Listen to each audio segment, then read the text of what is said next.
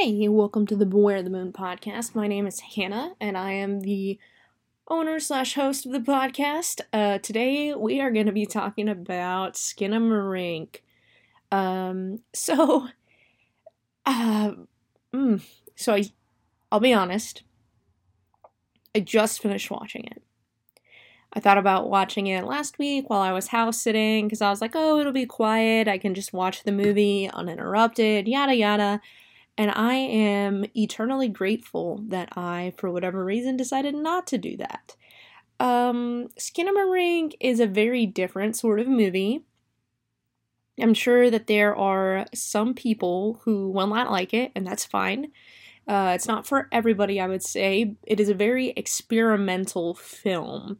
I'm talking from personal experience. There are times when I'm like, show me a new song. I want to hear a new song. And then there are days where I'm like, I just want to listen to my favorite playlist over and over again on repeat. I don't want anything new. If you show me a new song, I'm automatically going to hate it just because.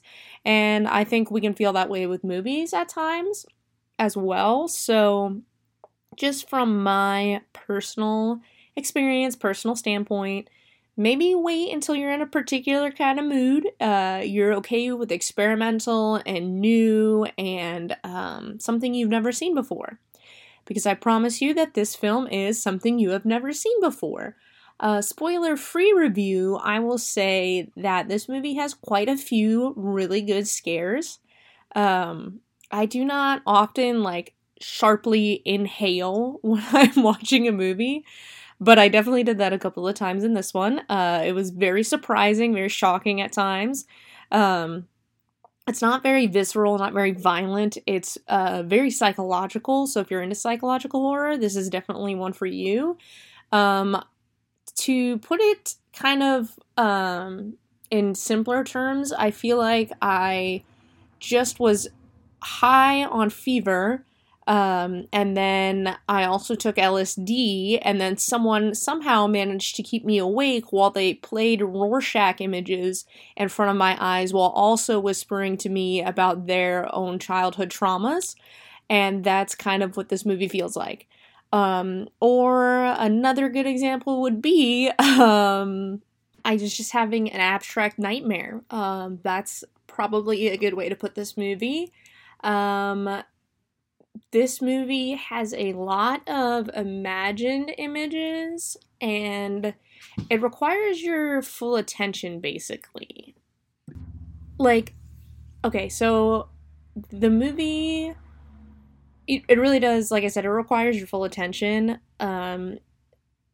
because there's a lot happening that you're like, am I imagining it, or am I not imagining it? When I was a kid, I was terrified of gremlins. And I mean the movie Gremlins and the gremlins from the movie Gremlins. And I remember I would get afraid, and then I would go into my parents' bedroom after having a nightmare, and they would let me sleep in their bed. And then I would stare at their closet, which was humongous. Like, their closet was so huge that the people who lived in the house next used it as an extra bedroom. That's how big their closet was. And their closet was probably the darkest part of the house at night. And so I would just sit there and stare at that darkness. And I would just stare at it and stare at it and stare at it. And my mind would just, imagine if this happened. Imagine if that happened. What if this is happening and you don't even see it? And I would just be like, which is kind of, think about it, the irony of it. Going into my parents' bedroom and not be scared, but their closet freaks me out the most. It's kind of pathetic. Yeah, the irony's not lost on me. But this kind of feels like what this movie is. And that's really all I can say. Spoiler free. Honestly, this movie doesn't have much of a plot line. It doesn't have much dialogue. This movie is more of a feeling. So if you are an empathetic person, if you can put yourself in someone else's shoes, if you can kind of just dive into their reality, this movie is going to be terrifying for you. If you are a horror bro who's here to see titties and blood and lots of stabbies, this is probably not your jam. The only titties you're going to see in this movie are the ceiling titties. So If that doesn't titillate you, if that's not your kind of titties, then definitely move along. Um, and that's pretty much the spoiler-free section. I'm gonna get more into what's happening in the movie. And honestly, it's hard to describe what's happening because this movie feels like a hypnotist is hypnotizing a child who went through a cult-fueled nightmare trauma, and the hypnotism is just taking you every which way but loose, you know? It is so strange. So the movie starts, and we're kind of, the first 10 minutes, I won't even lie to you, were fucking boring. Like, the first 10 minutes of this movie to me were just, I was like, disinterested, doing other things while I have it on. You know, this movie, and I will say that's kind of one of its strengths, oddly enough, is that you can disengage and then come back and re-engage, and you're right in the emotional feel still, because it never stops being what it is. Like, sometimes you get those emotional reprieves in movies where someone pulls out a funny one-liner, and I think there's only one funny line in this movie, the toilet disappears, which I'll explain more about that, but the toilet disappears, and the kids put buckets where the toilet was, and one of them just goes, gross. And that's, like, the funniest thing that happens in the movie. Everything else is fucked. So, this movie, you can disengage and come back, and you're, boom, right there, which kind of worked out really well for me, because I was in the middle of cooking and feeding baby goats, which is a whole story in and of itself. But, yeah, so I really liked that aspect of it, and then when I came back, I could just plug right back in and composite, leave, come back. We're right at the fear level I was at before. First 10 minutes, like I said, are really boring. It's a lot of credits, a lot of mood setting, and I think that's really important, to be honest, with a film like this, because this film is not, like I said, it's not really much plot, it's not really dialogue. This film is a mood. And I'm not saying that in the trendy way. I mean, like, it is its own mood, and it has its own atmosphere.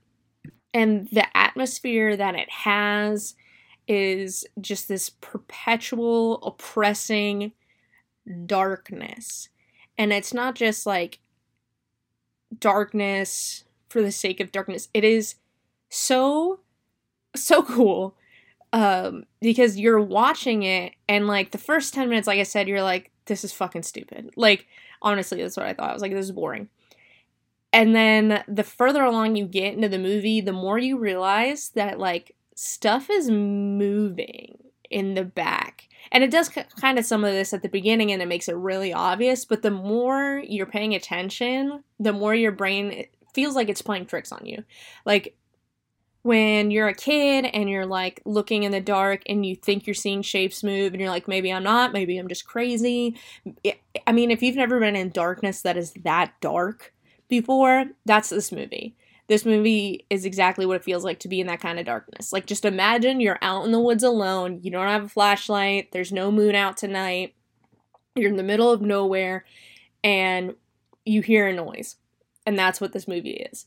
And you're trying to decide if there's a bobcat out there, or if maybe it was just a bunny. And you're trying to decide if those bushes are moving because of the breeze, or maybe it's something coming to kill you. And this movie does a lot of that. And it's very impressive, and it's very minute at the beginning.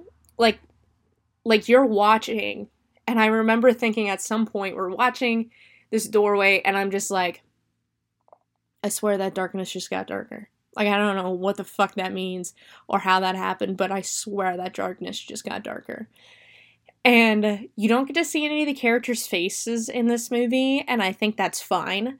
At first I was like, what? And this movie, like I said, it's very experimental. It's very different from anything you've ever watched. And that sometimes is a bad thing, but I think for this movie, it accomplishes what it set out to do. And that is be really fucking scary and experimental. And it hits both of those, I think. So these kids just wake up and their parents aren't there.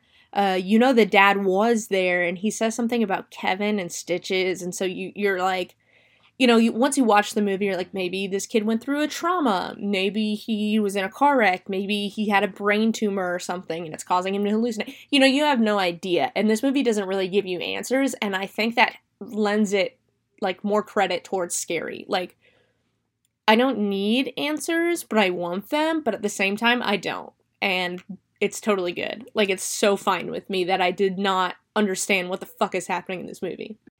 And it's because it sets out to be scary, and it does that.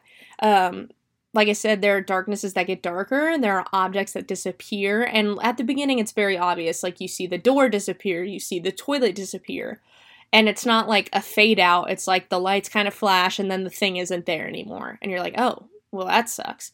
And so there are these kids, and you don't know how old they are, they're just young, and they are trying to figure out what's going on. And you don't, like, this movie is so disorienting.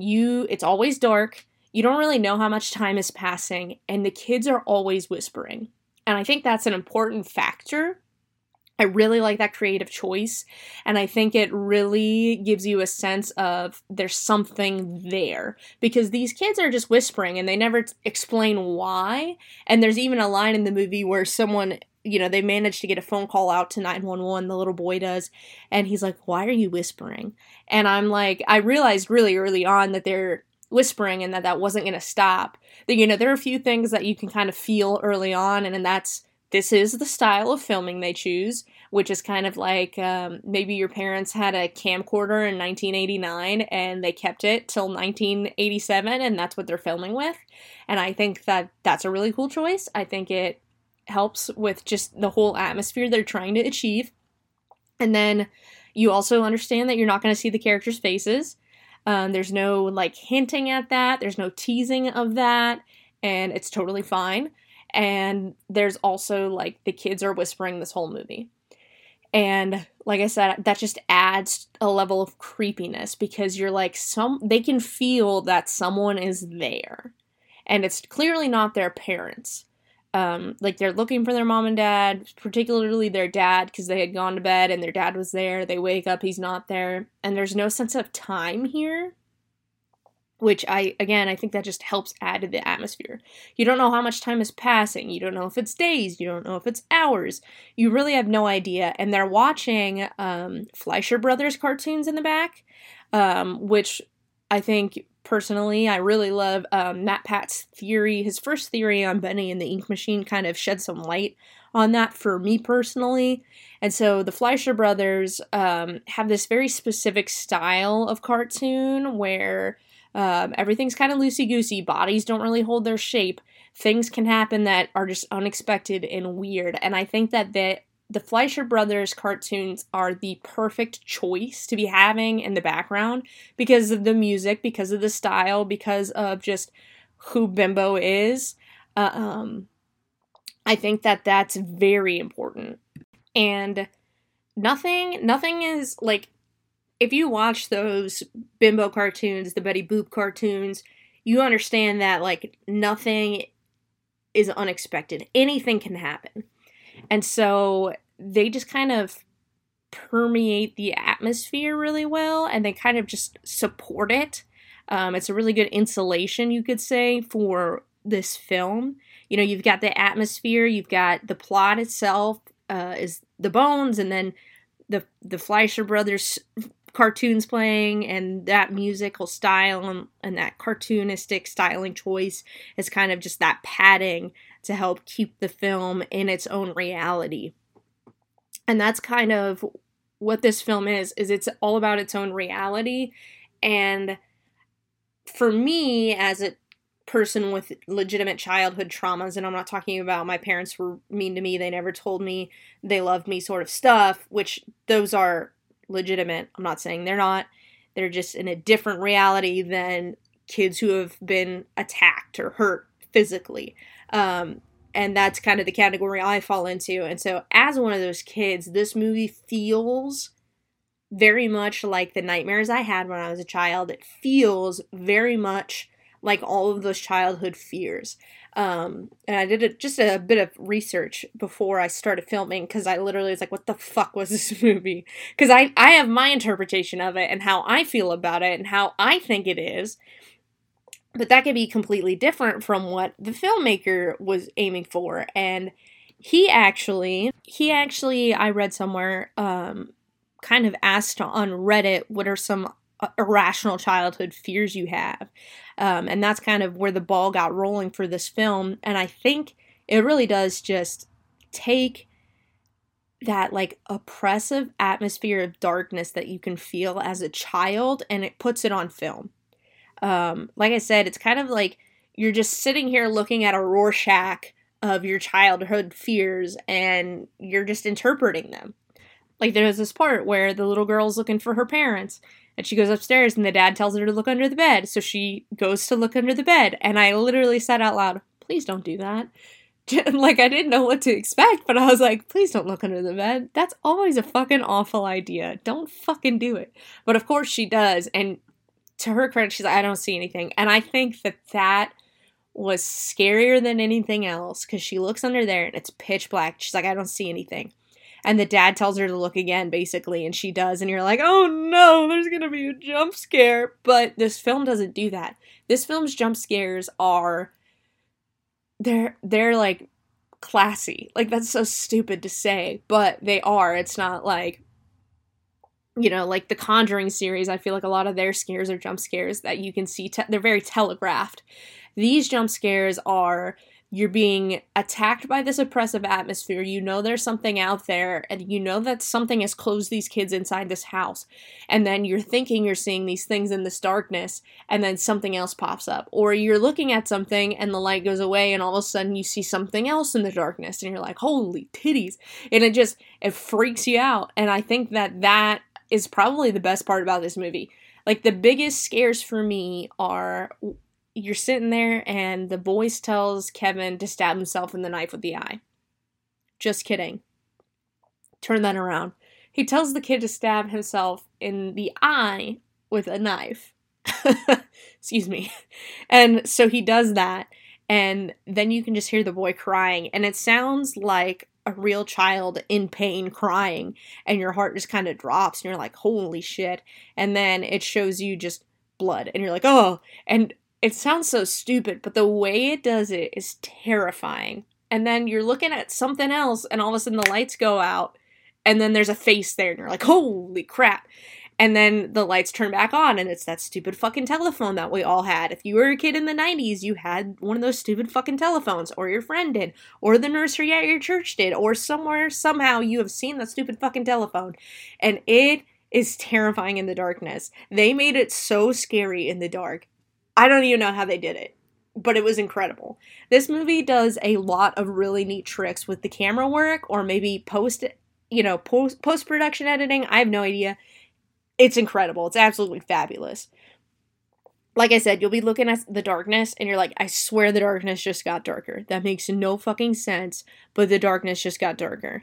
And this movie really does play with lights and lighting effects and just things moving in the darkness. And it gives you that, I'm a kid in my room and it's dark. My parents forgot my nightlight, which they have at the beginning of the movie, and the nightlight gets pulled out of the socket.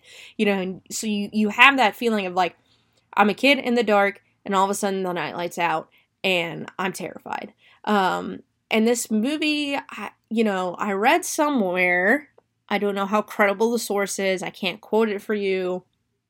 I can't, drop a link in the description or whatever of it, but I've seen, just from my cursory research, that it's really kind of about those childhood fears this movie is, and about those childhood kind of traumas. And as someone who has that, I find this film absolutely fascinating, and it was horrifying, because it was really accurate to what I felt as a child.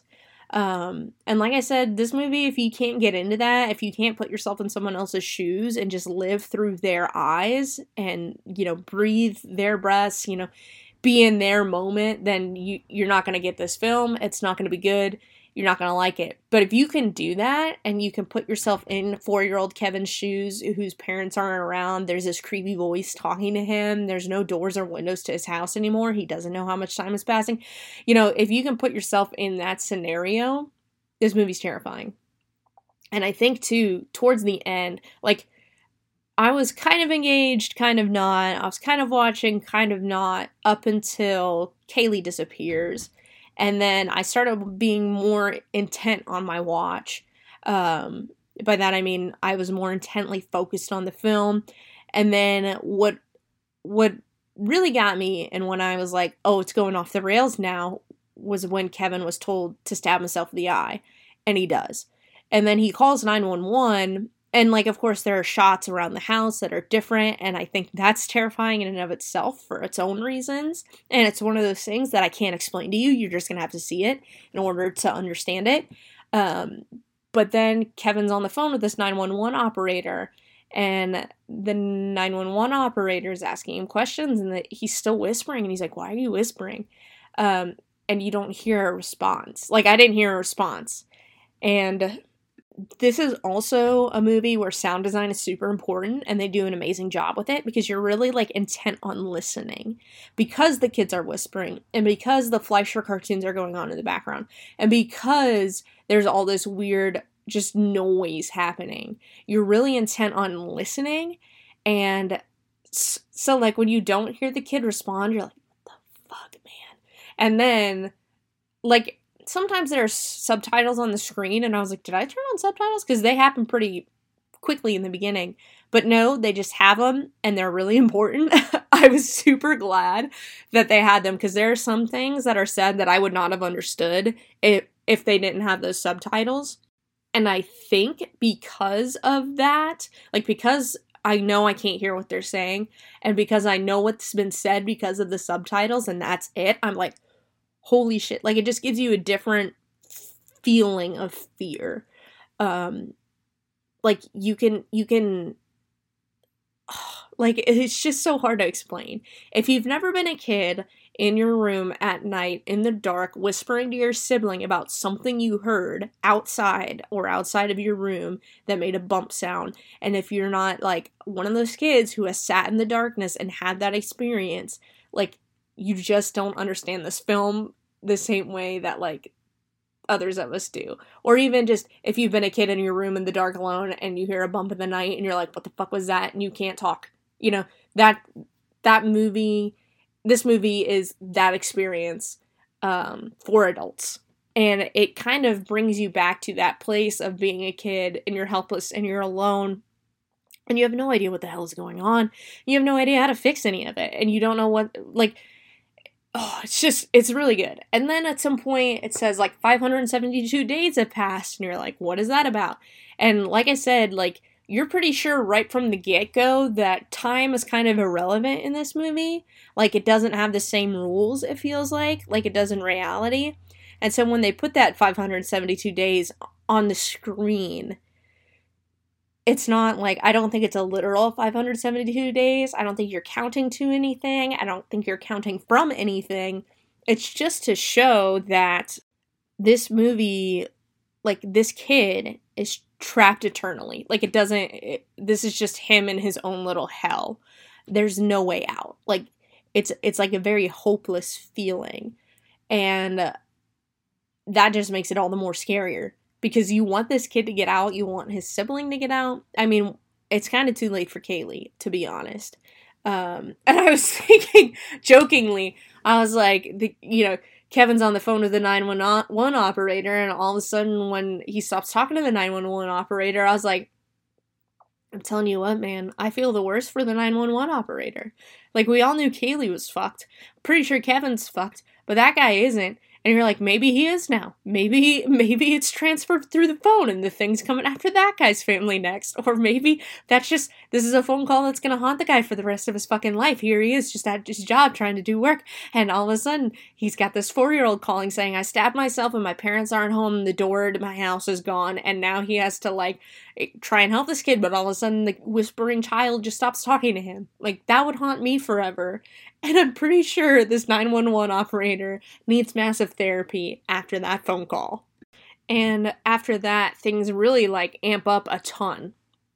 Like, the thing that's doing this to them starts talking to Kevin directly. And he talks like, yeah, Kaylee wanted her mom and dad, so I took her mouth away because she wasn't listening. So then he gives Kevin directives, and Kevin has to go do these things. And the house is flipped upside down, and the world is upside down. And to me, that's all metaphorical for something.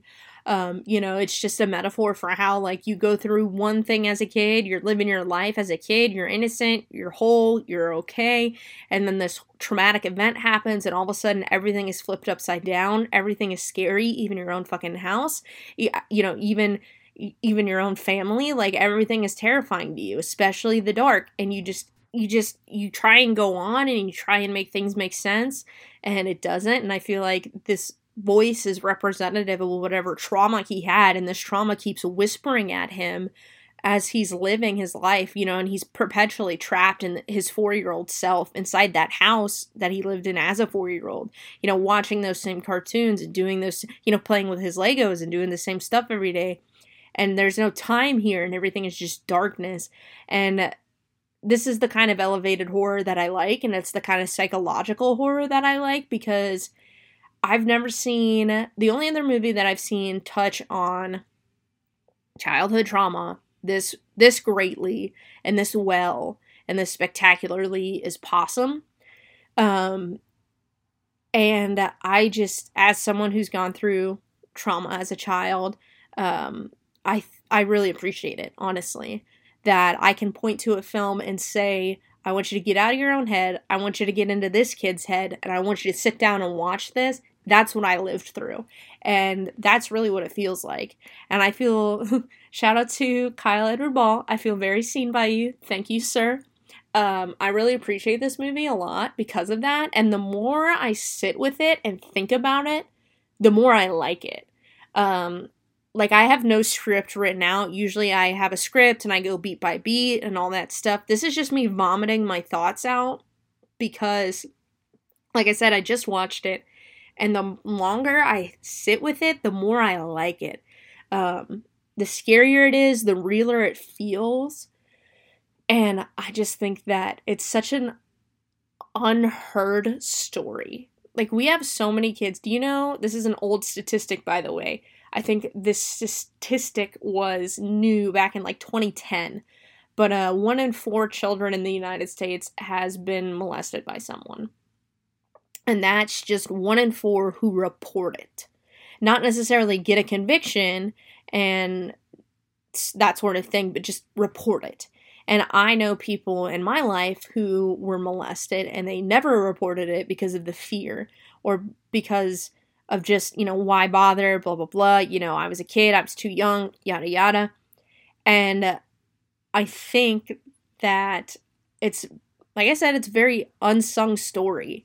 And I think that this movie nails it on the head, what it feels like to be that kid and be living in that fear. Because there are tons of fear tactics that, perpetrators and predators use in order to terrify a child.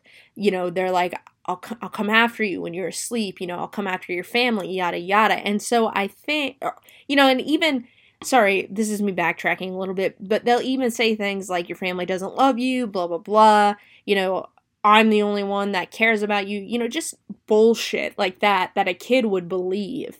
And not even because there's any evidence for it, but because kids are still developing and they don't know how to logic through things on their own unless they have a really strong personality. And predators specifically target kids who don't. And so, Kevin is in his house and he feels trapped here and he feels like it's dark here. And he hears this voice calling out to him from the dark. And his sister, maybe his sister also went through this thing and she reacted differently. And so, that trauma impacted her very differently. Maybe it's about a kidnapping victim. I mean, maybe very literally Kevin and his sister were kidnapped by someone. And that's their story. They're that kid who was kidnapped and taken to someone else's home and just raised there and treated like an object, because those stories do exist. And I think that this really kind of lends into, like, it really touches on maybe how they would have felt a little bit. And those stories fascinate me, the survivors do, because I just, like, just what a strong person to be able to survive that, first of all, and how incredible that they did, and then also just, like, how does it feel? Like, how does it feel to be you, because I like that I'm one of those empathetic people, and that's why I think this movie really, it kind of hit hard for me, and it was really terrifying to me because it felt very real. It felt like something that I had experienced before, and I'm so sorry that this kind of took a really dark turn. It's supposed to be about a scary movie, not about real life and real horrors. But I think a lot of times horror movies reflect real things that actually happen. And I think that this is reflective of just different childhood traumas. And there are some people who have childhood traumas that are, maybe they went through a car wreck. Maybe it's something like that. And then there's kids, like I said, who have gotten kidnapped and survived and lived to tell about it. And this, whatever happened to Kevin, this is kind of like his world after that trauma. And it's just, aside from being fascinating, it's terrifying. And Edward Ball does an amazing job of just the atmosphere, creating something that is truly and sincerely terrifying. Because there's no adults in this film, really. And the adults that are in this film are made up by whatever the terrifying thing is. And you never get to know what its name is. Like, Kevin even says, "What's your name?" to the thing. And it never answers him. Which I was so glad, because I was like, I swear, if you say some silly-ass name, you are going to feel my wrath. Because I was terrified he was going to say Skinamarink. And I would have been so mad. Like, this terrifying thing is like, "My name's Skinamarink." Like, at the end, like, fuck you, man. But no, they don't do that.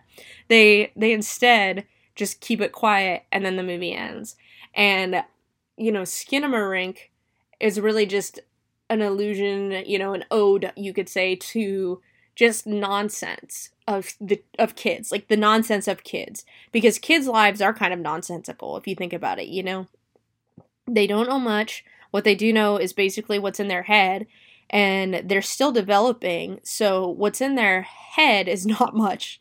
They need a lot more experience, and they need a lot more growth, physically, mentally, emotionally, in order to understand their surroundings and what's happening. And so whatever has happened to Kevin is kind of a nonsense to him, like the word Skinamarink.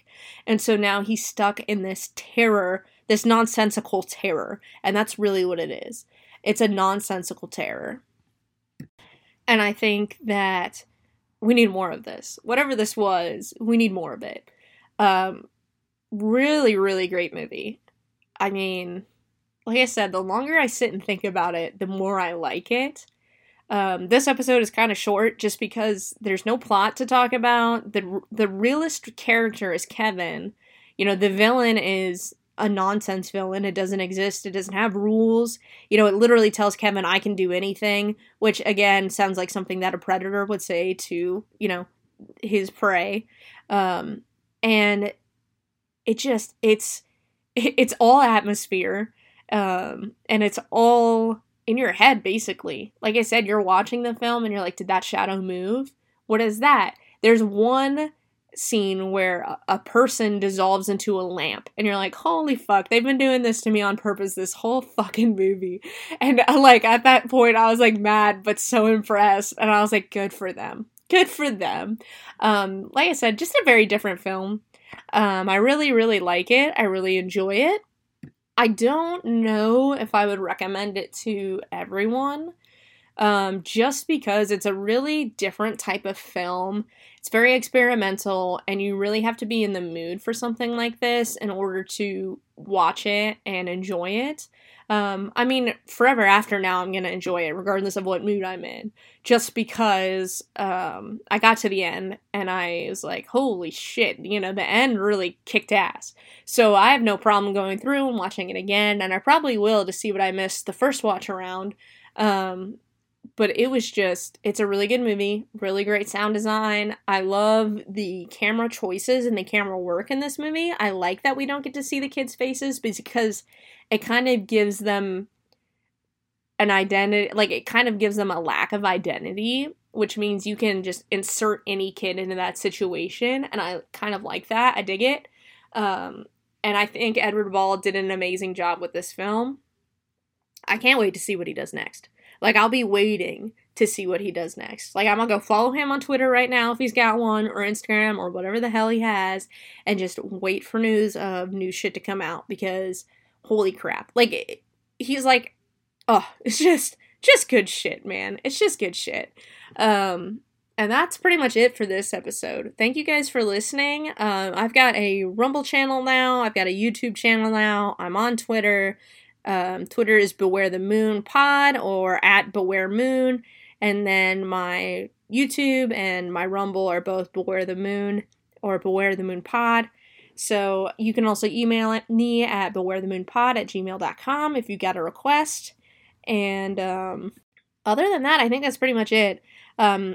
I'm really excited to see Evil Dead Rise. I will not shut up about that film until I get to see it, and then when I see it, I probably won't shut up about it again for another month or two. So I apologize on that, but look forward to that when it comes out, because I will be seeing it, hopefully opening night. I plan on that. So, anyway, hopefully that's not my next podcast. Hopefully I get to do one before then, but time will tell. But that's all for me. Thank you guys for listening, and as always, beware the moon.